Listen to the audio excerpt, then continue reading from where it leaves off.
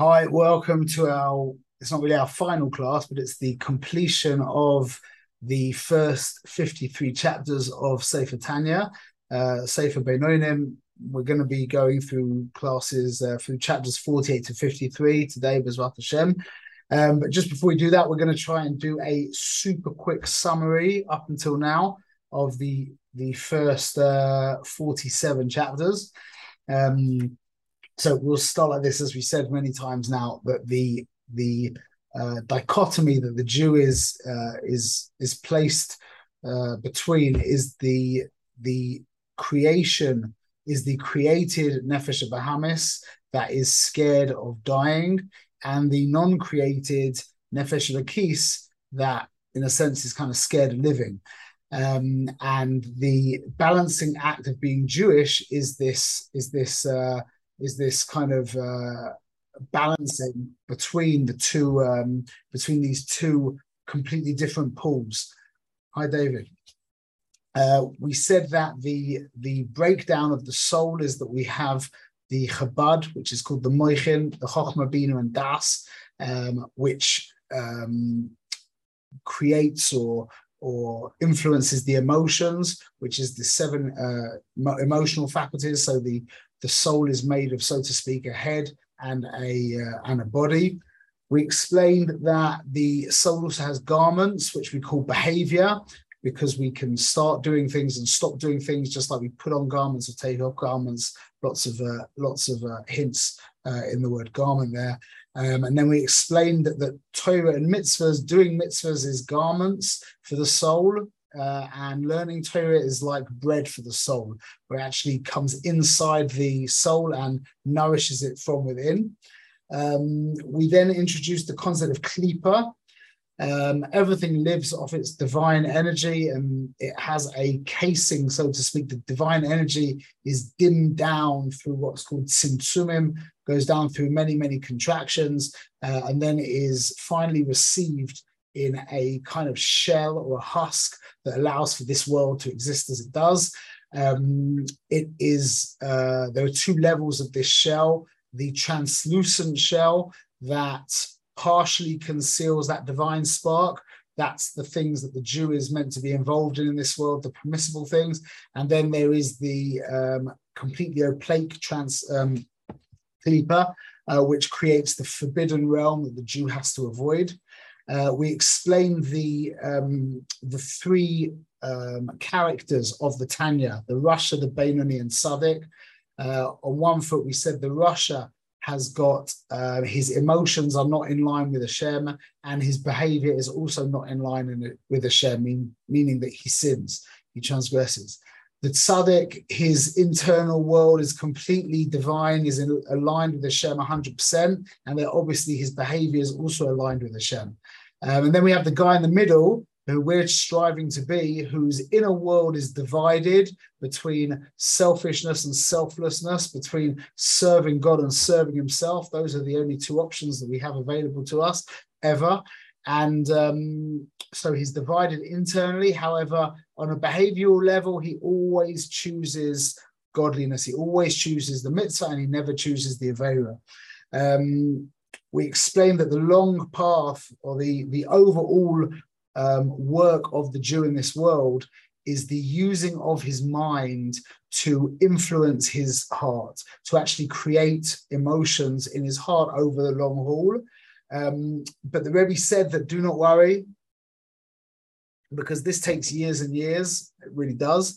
And there is a shorter method as well, kind of in emergency break glass, which is pulling on your innate Jewish ability to give up your life for your creator. So he basically says, if you give up your life for it, then live for it. And it's very important to know that there's only one of two options, as we've said over and over and over. Every single thing in this world is so simple, although the world takes on such a multiplicity of opportunities and options, etc. It's always a choice between me and him, always. And you have to remember that if you're not choosing him, by definition, you're choosing me, which is called avodah zarah. idol worship, and you would give up your life for that. You definitely wouldn't bow to an idol. So the Rebbe says, if you wouldn't bow to an idol, then stop being so self-involved and get on with serving your creator. He said that the biggest ikuv, how do you say that? The biggest impediment to divine service is depression and anxiety. Depression and anxiety are two sides of the same coin.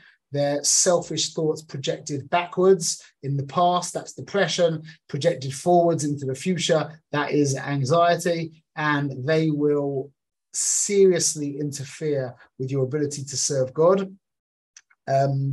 We explained also that Hashem's ultimate desire is to have a dwelling place in this world, which means bringing his energy, his presence into the lowest of all realms, which is what we're going to be discussing in detail today, B'ezrat Hashem. And then we spoke about the different, if the action of the mitzvah is so fundamental, then where does the energy of the motivation behind the mitzvah fit in? And he explained that, so to speak, the higher the level of the energy, the brighter the mitzvah shines. And that we're going to be revealed to when Hashem removes the klipa from this world, the cover up from this world, and we'll see exactly how much godliness we revealed in the world. There's also the ability of the idea of seeing the mitzvah from Hashem's perspective. And then we spoke about fear and love. We have the two kinds of fear, which is the lower fear, the higher fear. The lower fear could be quickly described as I am, and God also is. The higher fear could be described as God is, and I also am. Being it's a difference of perspective. The lower fear is me looking at God, and the higher fear is my primary perspective is from God looking at me, and that causes kind of embarrassment in a sense. We described a whole different bunch of loves. We described the love called Avos Olam, which is a love that you generate by thinking about basically how good God is in this world, and Ava Rabba, which is a God-given gift, basically, if you're deserving of it. And then we spoke about two other kinds of love, which was Nafshi V'Sicha and Kabara. One is not Nafshi V'Sicha, is full of energy, but does not contain self-sacrifice. And Kabara is not as energized, but does contain self-sacrifice. I'm not going to get into that now. And we explained that having Rahmanas, compassion, is one of the most powerful ways to access your love. Having compassion on your child is an amazing, is a really powerful way of turning what could be a hate, it's probably too strong a word, what could be a sense of repulsion, sort of, but also a bad word, but either way, into a form of love. We can do that through having compassion. And then he mentioned the final thing was this idea of what's called the reciprocal love, which means the Rebbe explains that the way Hashem made the world was there's this default kind of reaction where you're loved by someone, a genuine love, not a selfish love. When you're genuinely loved by someone, you will love them back. Just like water reflects one face reflects the same face back. So too, he explains that when someone loves you with a true love, you love them back in a true way as well. Okay, let's do it. Chapters 48 to 53. So we've called this More Love and the Glow of Divine Combustion. So really the class really splits into two very clean parts. We've got chapters 48 to 50, which is kind of finishing off sections of love that we just spoke about earlier in the last week. And then we have from 51 to 53, which is very intense, mystical, Kabbalistic, explanation on how the whole thing works, which is fascinating, and hopefully we'll get some clarity on that. So the Rebbe really is basically finishing off in chapter 48. He's finishing off the final part of like a face to a face when love is reflected. In the previous chapters, he was explaining how big God was and how lowly we were, And where he brought us into the palace, and he like married us, so to speak, and he kissed us and he hugged us. That was the idea of mitzvahs, giving us Torah mitzvahs, etc. Now the Rebbe kind of goes in a different direction and speaks about, so to speak, Hashem's self-sacrifice to allow us to be. So the way he describes it is that we've spoken about the tzimtzum, okay? The tzimtzum was a holding back of himself. The tzimtzum is the concept of constriction, of holding back. And the reason why he did that was to give rise to the ability for another to exist. Without that holding back, all of reality would have stayed as it was, as the simple, pure, divine light of the infinite creator. It wouldn't have been the creator, it would just been the infinite one. And there would be no room for us. So he held himself back. Now there's this amazing dichotomy now, because we say that Hashem fills the entire world, but at the same time we say that he held himself back. So this is one of the things that us Jews have brought to the stage, which is this idea of immanence and transcendence happening simultaneously. That Hashem is both immanent within the world and transcendent, not contained within the world at the same time. So there's a bunch of different ways of understanding this. The immanent light, the light that fills the world, the way the Rebbe talks about it in this context is called Mamale Koalmin, which means filling the worlds. And the other light that transcends is called Sovev Koalmin, which means surrounding the worlds. So we'll refer to them as Male, which means to fill, Male is fill, and Sovev, which means to surround. So there's the Male light and the Sovev light. So the Rebbe gives the example of a man who imagines in his mind some kind of object. Within the person's mind, that object exists. But the person himself is much greater than the object. So there's a certain element of that person's mind that, so to speak, creates the object and gives life to the object and keeps the object in existence. But then there's a much greater part of the person's mind that isn't within that object or creating that object, that surrounds the object. So a good example of this would be to think about Albert Einstein giving a class to preschoolers, a mathematics class to preschoolers. Okay, he's basically teaching a bunch of 4-year-olds that 1 + 1 = 2. Okay, so now Albert Einstein is aware of the formula, for example, E = mc², which is much more complicated than 1 + 1 = 2. Now, when Professor Einstein is sitting in front of the 4-year-olds and explaining to them 1 + 1 = 2, they can receive that. If he was to start talking about the details of E = mc², they wouldn't be able to receive that. It wouldn't go in. There would be no way it could go in. So even though he could be there in his full glory and with his entire mind, it wouldn't be able to be received by the children. And that's the exact idea. That's the exact idea of the fact of Hashem being immanent and transcendent at the same time. We're not talking about like on a spatial level, that I think is a mistake that people could make, where we've got the universe, let's say, and then outside of the universe, which I think they call like the potential field or whatever, that would be called the Sovev Koalmin. It's not talking about that whatsoever. We're talking about the inability of the recipient to comprehend and to experience the full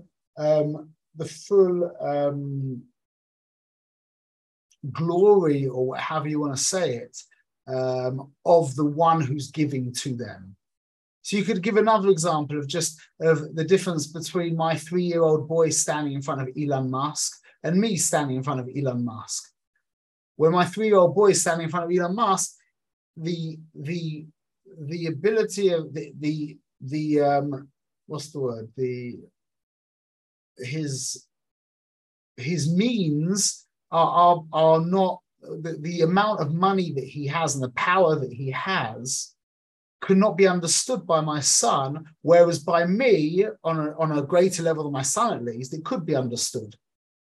So it's the same person standing in front of you, but it's a different vessel, a different kli that can receive a different amount. So that's the concept of soviv kwalmin umale kwalmin. And the Rebbe goes on to say, this is Hashem's sacrifice. Imagine the feeling of constriction that you would have to experience if you had the mind of Albert Einstein and you were forced to teaching preschoolers 1 + 1 = 2.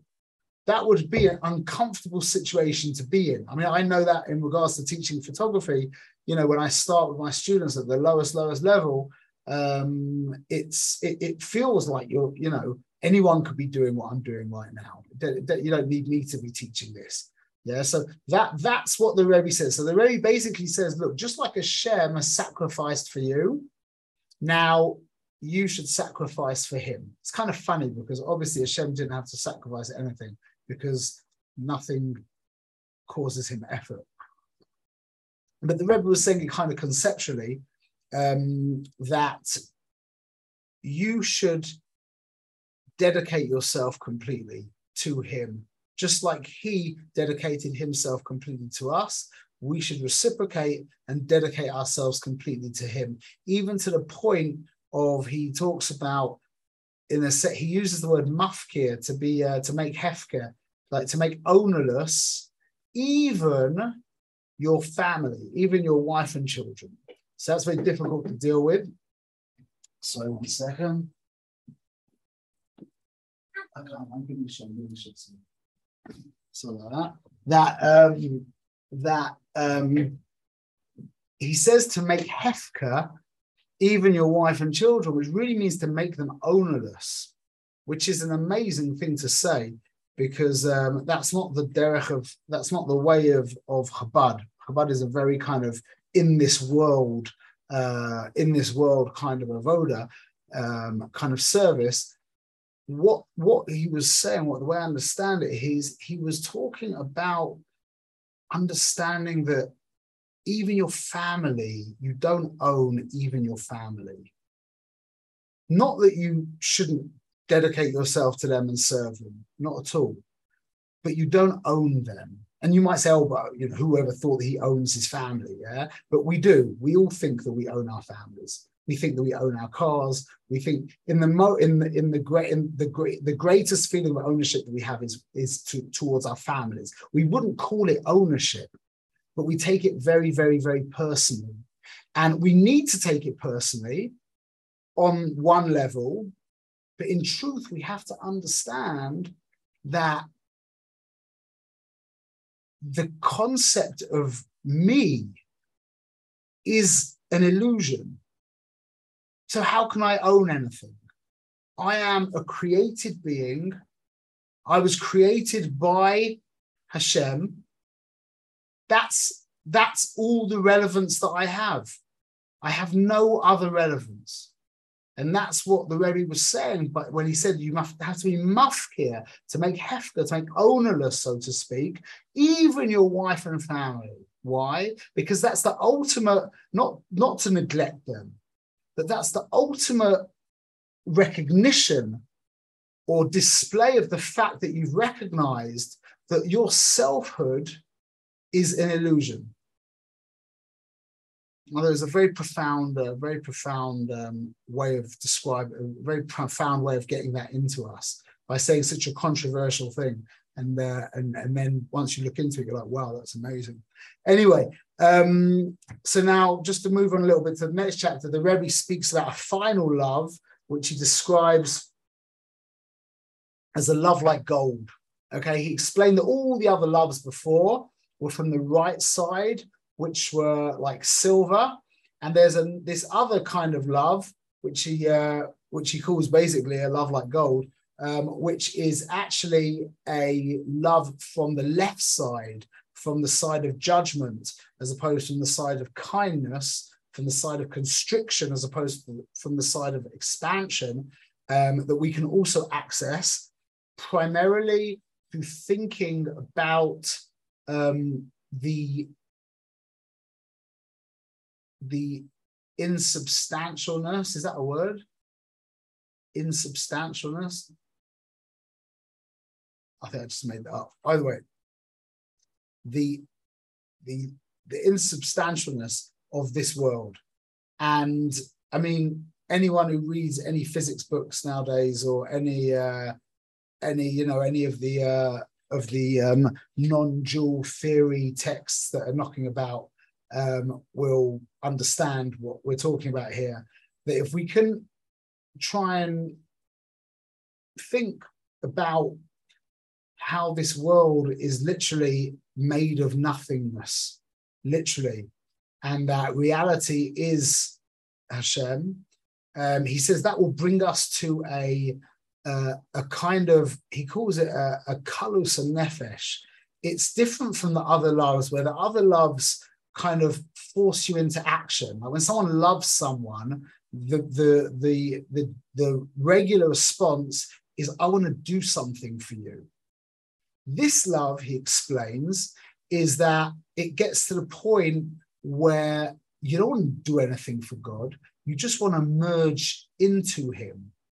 You want to leave this world and merge in with him. He calls it kalos nefesh, which means the kind of the ending of the soul, the desire of the soul to just be nullified back into its source. This is really what tshuva is about. And now he explains, he brings this beautiful chazal from, it's like the idea of the Levium, the Kohanim with the side of the right side, and the Levium who used to sing to God. That was the raising up of their soul to Hashem. That was that's what he's talking about here. This idea of just pining, I suppose, pining to just merge back in with reality, and just to finish with this world of selfishness. But that doesn't propel us, that doesn't motivate us into service. What does motivate us into service is the recognition that we actually have to be here. And the Rebbe brings the Mishnah from Pirkei Avos. It says, Al korcha ata chai, v'al korcha ata meis, that against your will you live, and against your will you die.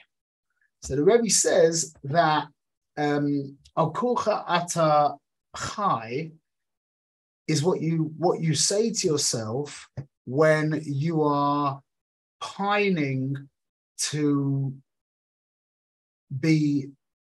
merge back in with the Creator.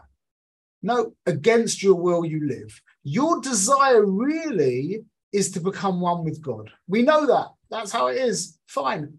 But you need to be here. Why? Because you've got work to do. Hashem made you for a purpose. You've got a mission in this world, and that's it. So, al korcha ata chai. So, as a person experiences this desire to merge with reality and to leave behind the fantasy of this world, the illusion of this world, he needs to remind himself that no, you're not here for you. It's such a healthy thing to think about. Whenever you talk to people, how often do people, from my experience, most people turn every conversation into a self fest. No matter what you say, it gets turned around on when it comes back about them. So what the Rebbe is basically saying here is it's just nothing to do with you. This whole world's nothing to do with you. It's all to do with him. If it was really up to you, you would just merge back in with the Creator. The only reason why we don't want to merge back with the Creator is because we become so comfortable with this illusionary self that we're scared stiff of letting it go. We can't even imagine like any kind of what's the word? Any kind of dent in our armor, as opposed to the letting go of that shell completely and merging back. But al korcha atachai, no, against your life you live. But then the Mishnah goes on and says, al korcha atameis, you should know that against your will you die. What's that helping us get in touch with? Is that once you've come back to this world, this comfortable feeling of like, okay, it's not so bad. I quite like it. I'm good. I'm into myself. That's fine. I'll do all my own stuff. The Rebbe says, no, you're going to die against your will as well. So that's the reminder of when a person gets too comfortable with this world and settles into this false self, this egotistical reality. No, you should remember that you're also going to die. And it's going to be against your will that you die, which means you should be wanting to go back to Hashem, but knowing that you have a mission to complete in this world. And once this world gets too comfortable, no, remember that you're also going to be going back to Hashem. And it's a very, very healthy way of being in this world, a very selfless way of being. That's called Rotza v'shoiv in the words of Kabbalah. Rotza means running. That's the idea of wanting to be merging back with Hashem. And shuv is the idea of returning back to this world. Okay, we're longing to run into Hashem, and we kind of, what's the word? I wouldn't say begrudgingly, but the point is that what we're actually doing, the motivating factor of this love is that we're using this love to motivate the return motion. The energy of this golden love, of this fiery love, the Rebbe describes this love, this gold as silver with fire in it. So that's what gold is according to Kabbalah. It's silver, but it's got in it fire. So the Rebbe explains that we can use the energy from that love that wants to just leave the world, to go back into the Torah and mitzvahs to complete our mission in this world. And in that sense, it's really the most powerful of all the loves. It's the love that can cause you to exert yourself in the most fantastic way imaginable. Okay, so now we're into the second part of the class. So any questions on all of that? No? Good. Now, we're going to get a bit Kabbalistic here, okay? We're going to use words of Kabbalah, but we'll try to explain them first. But I do want to stick to these words because to keep translating it the whole time is going to be annoying and cumbersome. So we're just going to try and get the vocabulary down first. But basically, the Rebbe begins these three chapters, 51, 52, 53. They're very much a single unit. And he begins by asking the question, what does it mean, Hashras HaShechina? Okay, the Shechina is the Ma'aleh K'Almin. It's the aspect of Hashem. Well, it's really the source of the Ma'aleh K'Almin. It's the aspect of Hashem that comes into this world. So what does it mean that there's a concept of a specific location where Hashem dwells? Like, for example, in the Mishkan or in the Beis Hamikdash, in the temple, we say that Hashem dwelled in the temple. But we know that Hashem fills the entire world. So what does it mean, Hashras HaShechina, the resting of the Shechina? That's how the Rebbe begins. And he launches into a complex analogy that in its own right is very helpful, but what we'll link into the point. And it's as follows, if I understand it correctly, is the analogy of how the soul interacts with the body.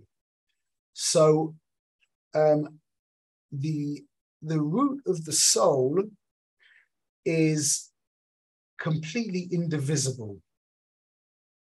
It's one. So how could that be? If it's completely indivisible and not and space is not relevant to it, then how could it be in anywhere in the body more than anywhere else? And it isn't. On that level, your soul fills your entire body.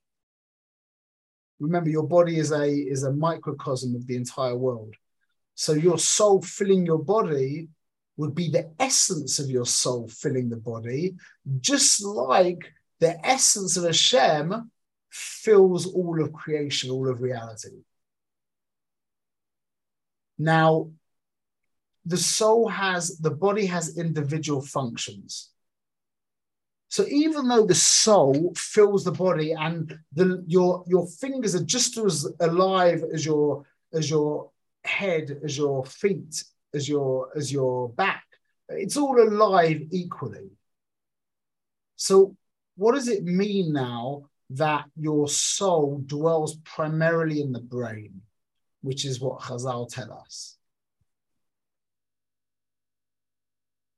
And goes something like this, that let's use an analogy to understand this analogy. And then we'll use this analogy to understand the analogy, which the point we're trying to understand. Okay. You ever asked yourself the question, we know that energy, also, I think this is the first law of thermodynamics, that energy cannot be created. It can be only transferred from one place to another, yeah? There's no creation of energy. Everyone's aware of that? So you ever ask the question, where does the energy for the sun come from? Because the sun energizes this entire world. All the energy in this world, basically, you could we'll talk about thermodynamics, but basically, especially on a simple level, all of the energy of this world comes from the sun.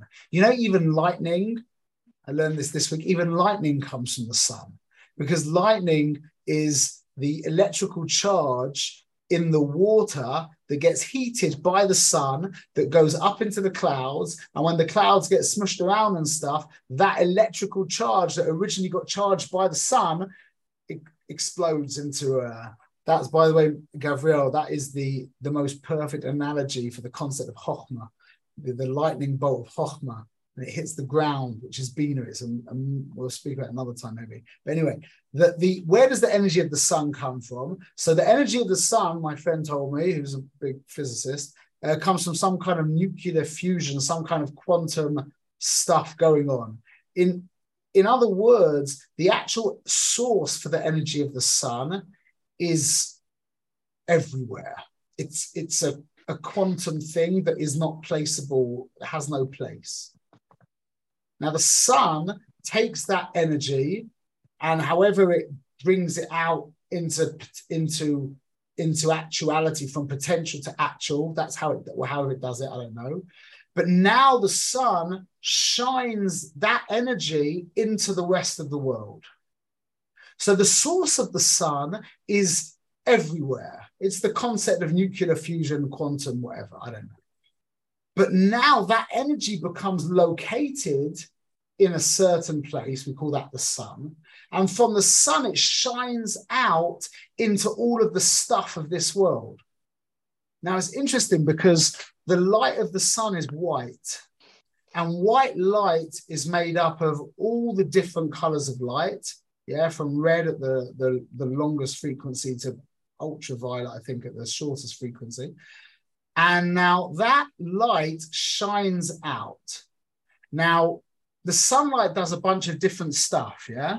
So, for example, when the sunlight hits leaves, it turns into energy. It turns into like sugar, basically, that causes the tree to grow, yeah? When it hits someone's skin, it turns the pigment to go brown. When it hits water, it makes the water hot. It does all different kinds of stuff to different kinds of things, yeah? It melts ice, all kinds of stuff. Now, what's actually happening is, and that's just on a simple level, there's much like cooler, more complicated stuff going on that I don't know about. But what's actually happening is the elements, the different wavelengths of light are being received by different vessels in this world. So, for example, the green leaves receive the green light of the sun and repel all the other colors of light. And that green light in the sun turns into sugar and helps the plant grow. The light that hits the water, I don't know, is like blue, and that heats it up, or whatever it is, but it's different properties within that indivisible light that then get taken by the vessel that's receiving it and turned into its own special thing. So let's go back to the analogy of the soul. So the soul has the ability to speak and to see and to hear and to move and to think and all different kinds of stuff, yeah? That's analogous to the different light frequencies. Now, the soul, like we said, is indivisible in its essence and it's not placed. What happens is the soul, just like the quantum unplaceable energy locates itself in the orb of the sun, so too the implaceable essence of the soul locates itself in the brain of the human being. And from the brain of the human being, those different, it's still too much to really receive. Those individual functions now flow in or receive by the different organs. So the eyes receive the brain's ability, the soul's ability to see, and they deflect all the other abilities. And by the way, it goes from the highest, the eye that's seeing and thinking is the highest level, eye seeing is the next level, ears are lower than the eyes, the smell is a little bit lower than the ears, or maybe the same, speaking is a little bit lower than that, and then feeling and then walking, etc., movement, all of the levels go lower and lower and lower. They're less. But the point is that each organ receives that energy from the indivisible soul, just like the different frequencies of the sun are received by the different creatures and creations of this world. Now that translates, remember that was just an analogy, so we needed an analogy for the analogy, and now that analogy we will use to explain how Hashem functions in this world, how he gets into this world, and that's the Shekhinah. Okay, the Shekhinah is just like our soul is manifest in the mind, in our brain, so to speak. The Shekhinah is manifest in the brain of the world. The brain of each individual world is called the moichin, the chokhmah, bina, and das of that world. And that's the brain of that world. So we've got the four worlds. We have Atzilus, Bria, Yetzirah, and Asiya. And now we're going to get a little bit into the Kabbalah ideas now. So let's just quickly explain these worlds.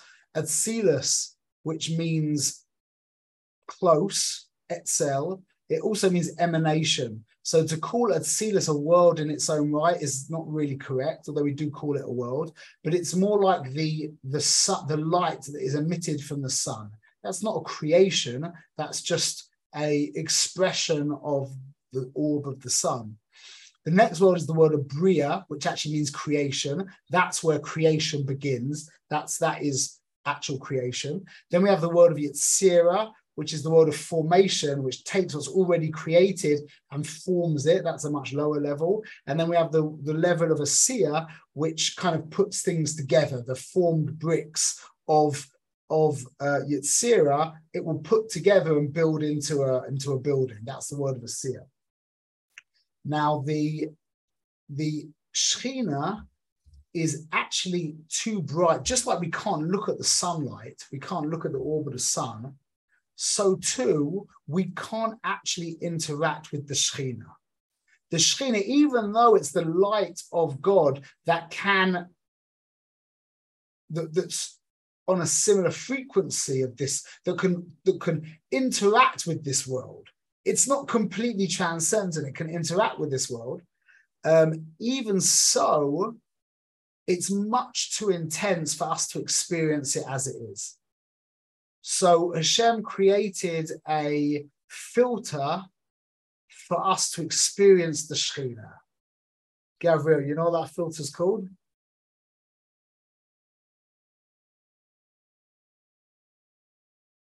Simpson?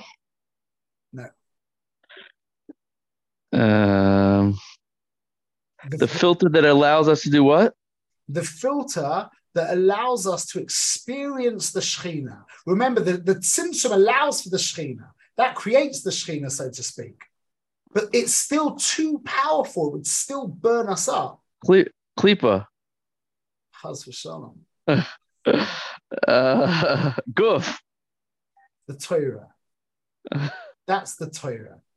The Torah is rooted higher than Shekhinah. The Torah comes from Chochmah Elah, which means the Chochmah of Atzilus. The Shekhinah is manifest in Malchus of Atzilus, the lowest level of Atzilus. It's already the expression. So you can only block something with something stronger than the thing itself. So we need the Torah filtered down in however it filters down to act as a filter to allow us to receive the Shekhinah. So now the Torah, the way it works, this is really fascinating. Again, I mean, we've said this over and over, but we could spend weeks and weeks and weeks discussing all this. The Rebbe talks about the Torah at the level of Bria, which we said is creation, which corresponds to the intellect. Okay, we create new things from the intellect, and it's to do with understanding. So that corresponds to the level of the Torah we call Talmud. Talmud is understanding, so to speak, the reasons, the simple reasons for mitzvahs. It's analysis. So that's the level of Bria. So the Torah of Bria is called Talmud. The Torah of Yetzirah, which now is the emotional world, the intellectual world is Atzilus. The intellectual world is Bria. The world of emotions is Yetzirah. Emotions say, very simply, I like, I don't like. I want, I don't want. Give me, take away from me, or get away from me. No thinking, there's no intellect in emotions. Or that's more complicated. But for all intents and purposes, there's no intellect in emotions.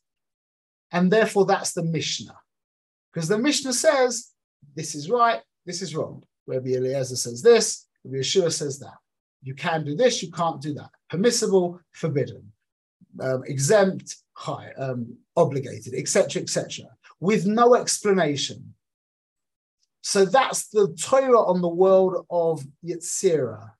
It's more concealed. So there's no the understanding of the Torah is concealed within the Mishnah. It's there, but it's concealed. So the level, the Torah, the Rebbe only speaks about those two levels, but you can extrapolate from that the Chumash is in the level of Asiyah, or even you could say the Ten Commandments, where it's completely hidden. Even the do this, do that is completely hidden. You can't do anything from the Torah, the written Torah itself. And what would be the level of Atzilus?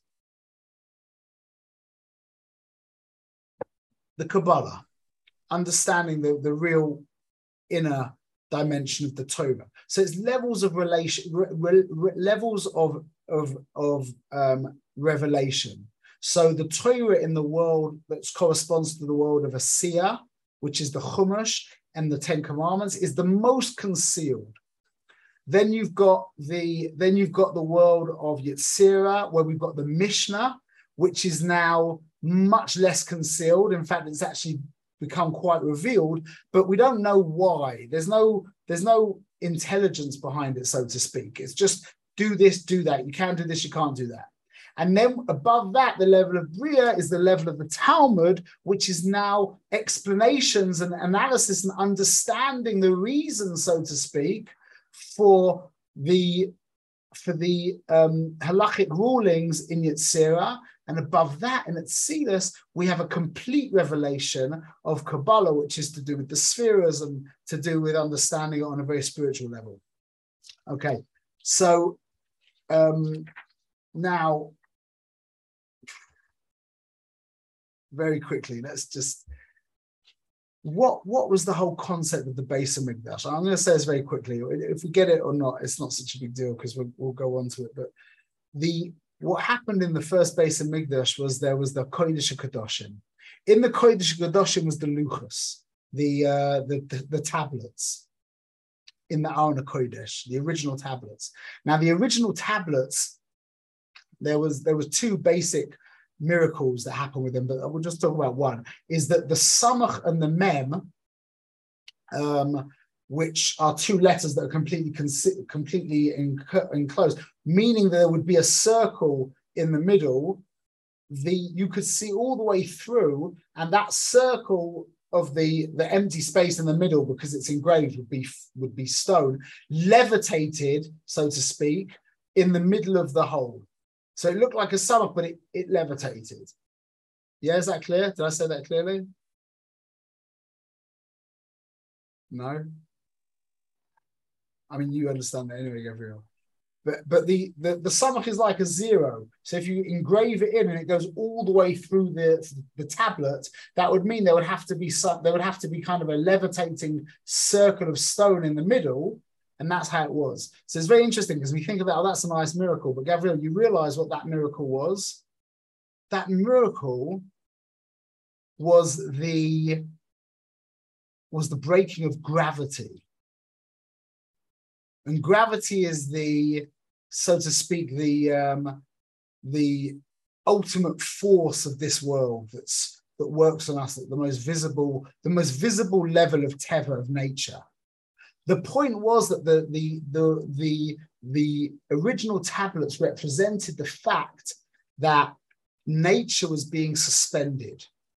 The laws of nature were being suspended, symbolized by gravity, which was symbolized by that channel of stone levitating.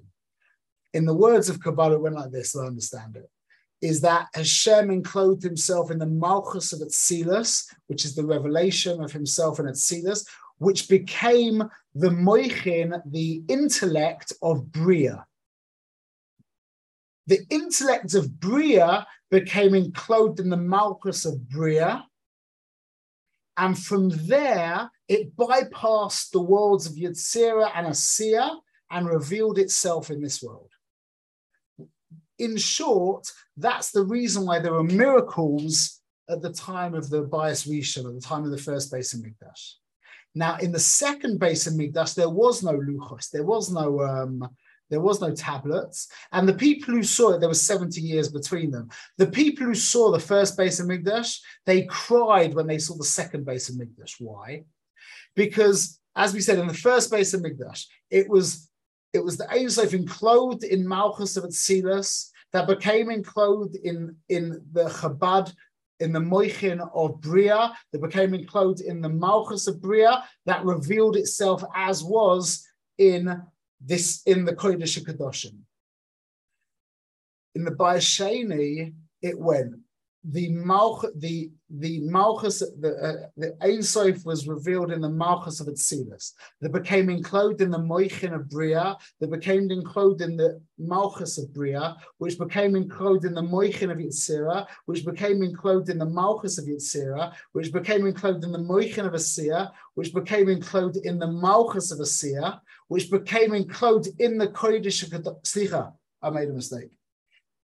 It went down to the moichin of Asiya. This is the most important thing. It didn't go down into the malchus of Asiya. It revealed itself in the Kodesh HaKadoshim, the Shechina, as the moichin of Asiya. It didn't go down to the lowest level. Whether you understood that or not, it doesn't matter. But this is the point. What happened after the Beis Hamikdash? The second Beis Hamikdash was destroyed, is that this revelation now fell down to the level of Malchus de Asiya, the lowest level. And that's the level that we access through doing Torah and mitzvahs. Now, this means that the energy, listen to this, the level of energy, because we just said it went all the way through all of the worlds, from Moichin to Malchus, to Moichin to Malchus, to Moichin to Malchus, ended up in the lowest level of the Malchus of Asiya, which means that the Torah and mitzvahs that we do has the same level of energy as all of the other stuff of this world, of all the permissible things of this world. What's the difference between the Torah of this world, the doing mitzvahs of this world, and the doing the other stuff of this world? Is that Not surrounded by klipa.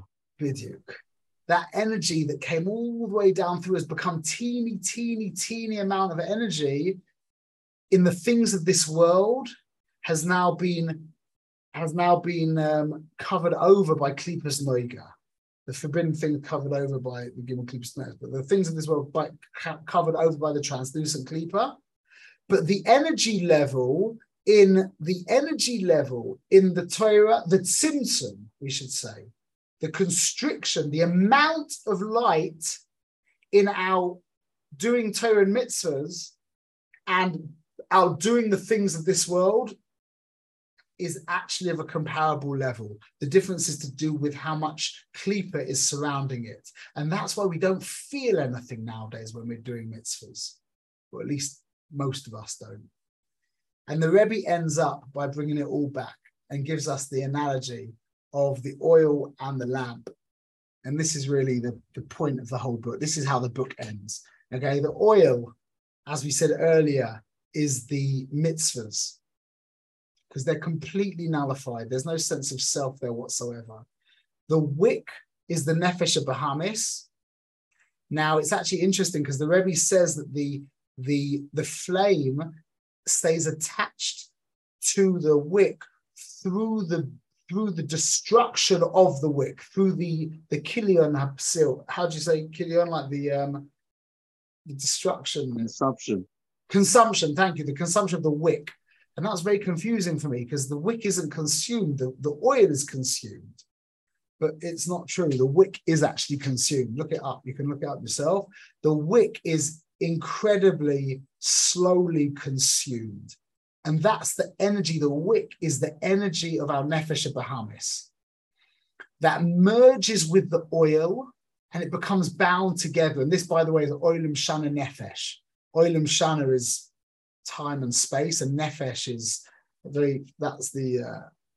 that's our consciousness, which creates matter as well, for that matter. But those three elements merging together is the oil and the wick. And it's the burning of those things that allows the flame, the flame of God, the Shekhinah, to stick to the world, to be bound into this world.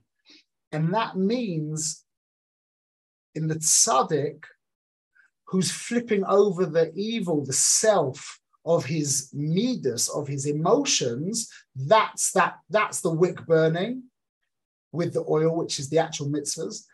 In the regular person like you and me who act correctly, it's the burning of the behavior, the levushim, the clothing, the garments of the nefesh Bahamis that allows the flame to stay stuck to the wick.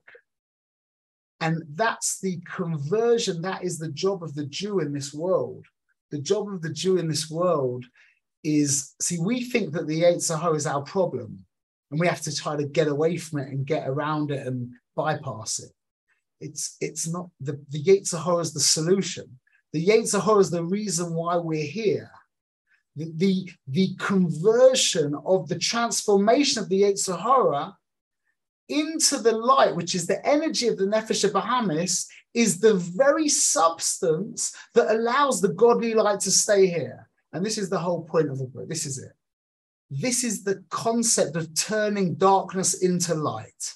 It's not that the Jew is pushing the light away. It's not that the Jew is pushing the darkness away and bringing in the light. It's that the darkness is actually being used as fuel for the light.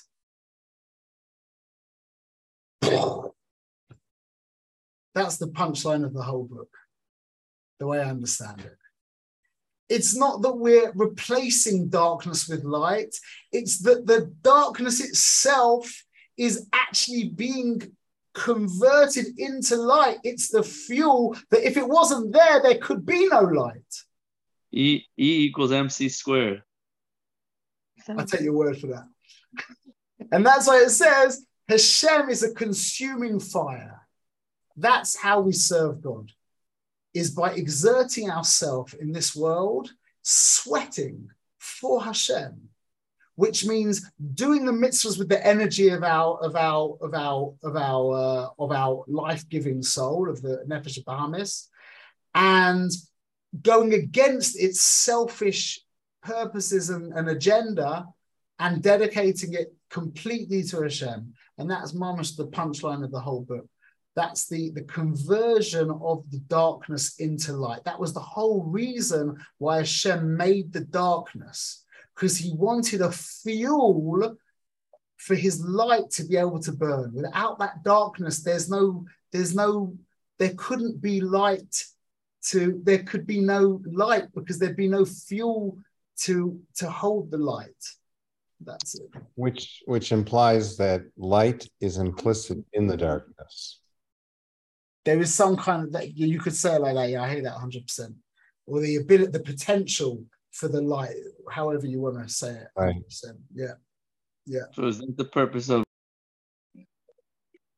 purpose of converting the goyim? It's all part of the goyim's conversion is through the soul of the Jew. Don't think it's through me. It's not through you. It's through your soul, through your godly soul. That's the mistake that we think, is we think that, I'm a Jew and all the goyim will come back to God through me. No, your Jew means that for whatever reason, and it's nothing to do with you, is that Hashem put this godly soul in you, and it's through that not just the goyim, the entire world gets attached back to God. Everything of the world is able to go back to God through the Jewish soul. That's just how he made that's just how he created the world. You got a problem with that? Take it to his Take it to the boss. Yeah, take it to his people. Well, I gotta run. Yeah. That was amazing. Wow, shkoyach. Say mazel tov to Akiva. Oh, it's your bar mitzvah, yeah? Yeah. Mazel tov, mazel tov. That's fantastic. One By us,